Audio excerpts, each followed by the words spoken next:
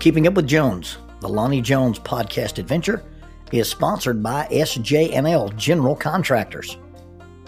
They are licensed in both Alabama and Tennessee, and they provide services such as mass grading, storm drainage, sewer and concrete improvement, asphalt paving, erosion control, demolition, and heavy hauling.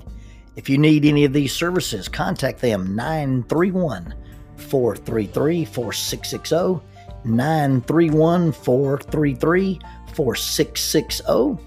Also, they are in need of heavy equipment operators, concrete finishers, CDL dump truck drivers, and pipe layers.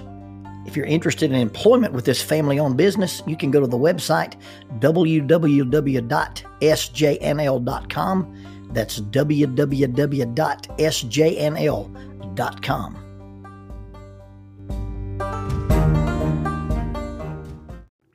If you had been seated on the 28-passenger church bus as it pulled into the Fuel City on Highway 72 East, you would have ignored the bearded man sitting beneath the Fuel City sign in the grass. If you had been a passenger on that bus that day, your face would have been one of the faces pressed to the window as your youth minister got off the bus and approached the man. You see, the little bearded man was wearing a wool cap, black. He also had on a military-style field jacket that probably had started out as olive drab green, but now looked as if it had been dyed black. So it had kind of a dull blackish green appearance. The folds and the sleeves had looked like they'd been airbrushed to highlight them, so that gave it a camouflage-looking pattern. And on the back of the jacket was a heraldic eagle. That is the symbol for the Sturm Ruger Company, now just known as Ruger Firearms. It's also one of Hank Williams Jr.'s symbols, if you're familiar with that. He was also wearing urban camouflage BDUs. Urban camouflage is the black, gray, and white pattern. These had been so well used and so worn and so faded that they were just almost monochromatically gray. And the Magnum high-tech boots looked like they had walked miles and miles in. His backpack was lying on the grass beside him. Just in the front of the backpack where the laces were was a leather sheath. The leather sheath contained about a cubit-length Frost cutlery Bowie knife. This is similar to the classic Bowie knife that you're familiar with, except instead of having the brass handguard, the handguard was smaller, and it was a Pachmayr rubber grip. The blade is about the size of your forearm and about 1/4 of an inch thick. In his lap was a sign that said, Woodville. It was a piece of cardboard, and it had been handwritten with a black magic marker. And as the youth minister approached him, the students were looking out the window, and the adults were standing on the pavement. If you had been sitting in the grass, you'd have heard the exchange of, well, we're actually going to Woodville. Well, I'm taking my youth group to a retreat up into the mountains. How about we give you a ride? You would not have heard, but you would have been able to ascertain by the posture of the other adults that this was probably not a good idea. The looks and the gestures made the man the topic of conversation. At one point, the man was left standing in the grass, and the youth minister approached the group of adults, and these words were said, if he gets on this bus, you will lose your job. But nonetheless, and much to the chagrin of the adults, the little man in the gray pants and the Ruger jacket with the backpack and the big knife got on the bus. The boys, obviously the football boys, sat behind him and sat in front of him and made an insulating layer. And then those pretty little faces of those little teenage girls popped up behind those massive sets of shoulders to look at the interloper on their church bus. He had a strange accent. It wasn't a Southern accent. It was kind of a clipped, rough, maybe British accent. And they began to ask him questions. He said, my name is Buster. I'm not from around here. I'm from Oxford. A little girl asked him, did he go to church anywhere? I ain't never had much use for religion. My mom used to read the Bible to me. I remember a story about it seemed like there was a guy that got in a fight with a bigger fellow, and he won using like a rock or something. The little girl asked him, "Was the Bible easy to understand?" And he said, "Not really. I had a hard time reading the big words, and this, and the phrasing was different, and I didn't like it much. I didn't spend much time in it." The students began then to ask him if he knew who Jesus was. They asked him about his soul and about his salvation. And he answered as best he could in the halting accent that he had. Somewhere down the road, it turned dark. This was late October in the fall. It got dark early. And about a mile from the retreat center, Buster, the gentleman who was hitchhiking, spoke up and said, "This is real close to where I'm supposed to be." The driver stopped the bus. He grabbed his backpack and started to step off the bus into the darkness. And a pretty little girl with blonde hair said, "Hey, Mr. Buster, why don't you take my Bible? It's very easy to read. It's not like a King James Bible. It's a modern speech Bible, and you can have it." And this tiny little girl handed a little pink Bible to a scary-looking hitchhiker. And he took that little pink Bible and he stepped out into the dark.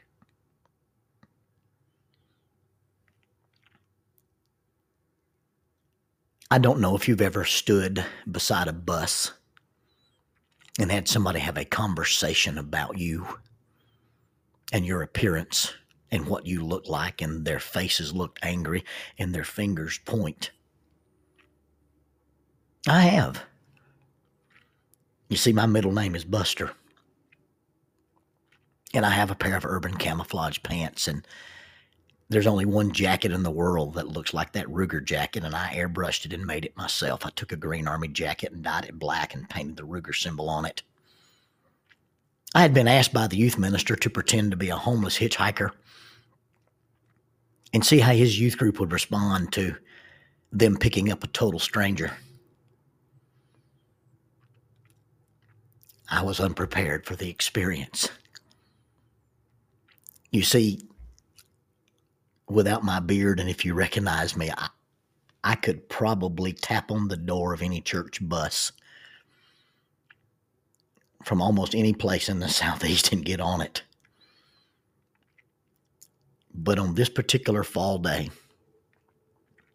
when nobody on that bus knew Lonnie Jones, they met a British woodcutter named Buster.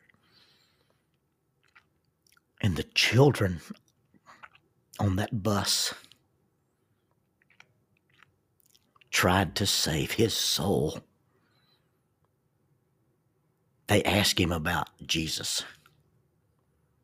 They asked him about his life. And that tiny, pretty, little blonde-haired girl gave me her Bible as I stepped out into the dark with my Bowie knife.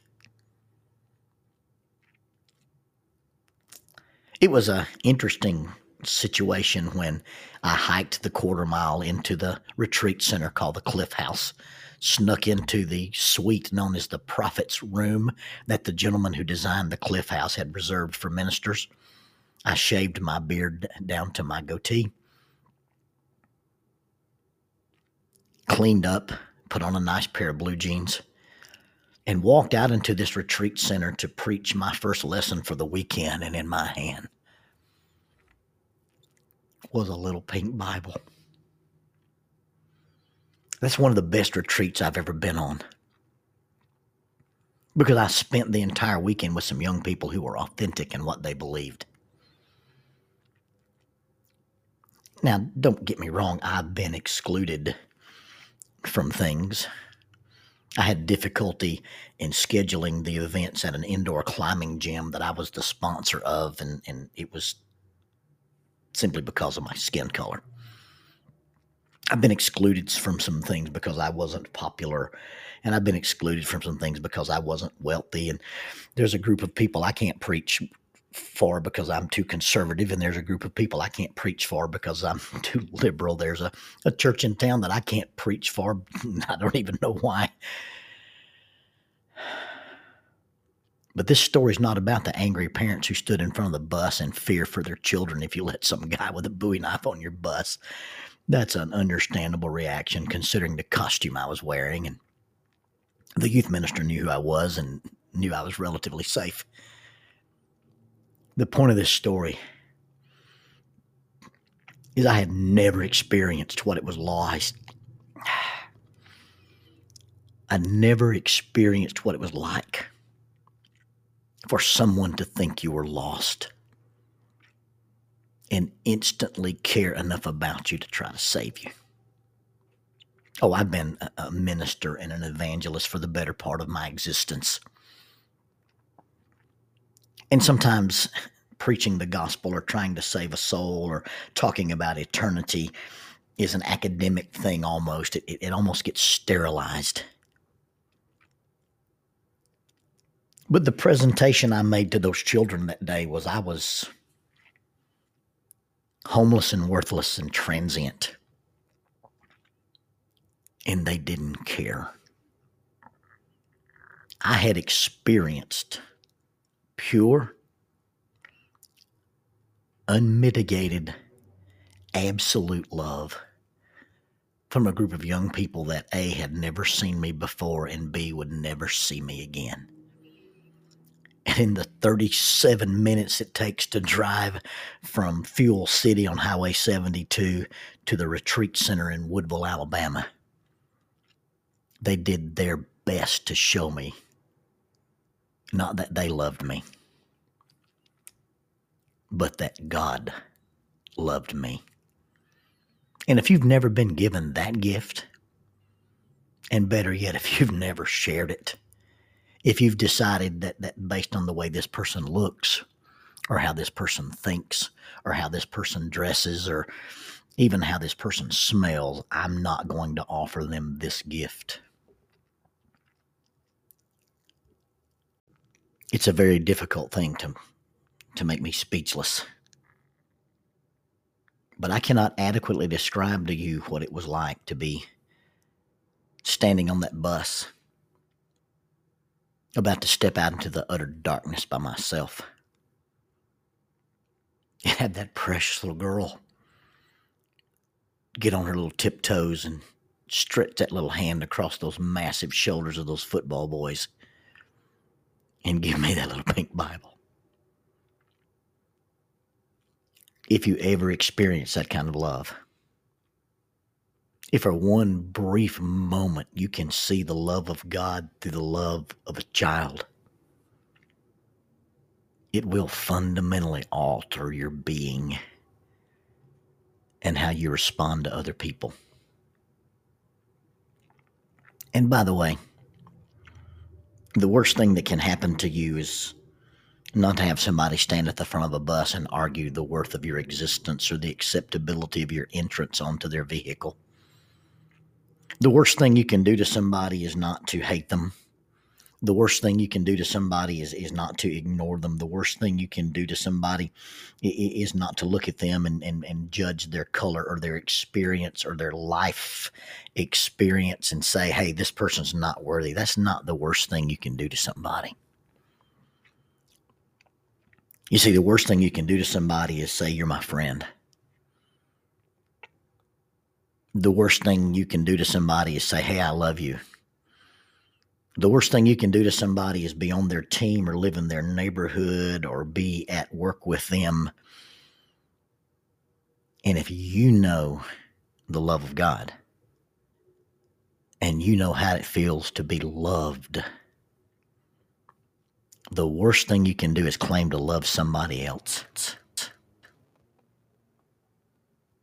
and not share that with them. You see, the convicting part about being Buster, the tree cutter, on his way to Woodville, is that somebody who'd never met me before cared enough about me to give me her little pink Bible. How many people do we spend every day with? And we're supposed to be their friends. We're supposed to be their teammates. And they don't know that we love them because we don't tell them God loves them.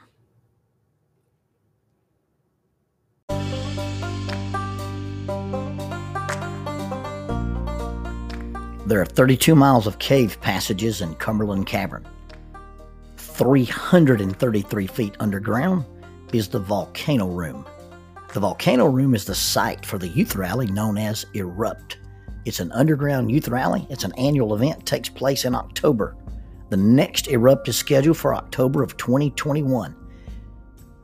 Erupt is a sponsor of Keeping Up with Jones, the Lonnie Jones podcast adventure. If you'd like more information, you may contact them at eruptyouthRally@gmail.com. That's eruptyouthRally@gmail.com. Or check out their website for more information, 3 W's and a dot, eruptyouthRally.com, www.eruptyouthRally.com.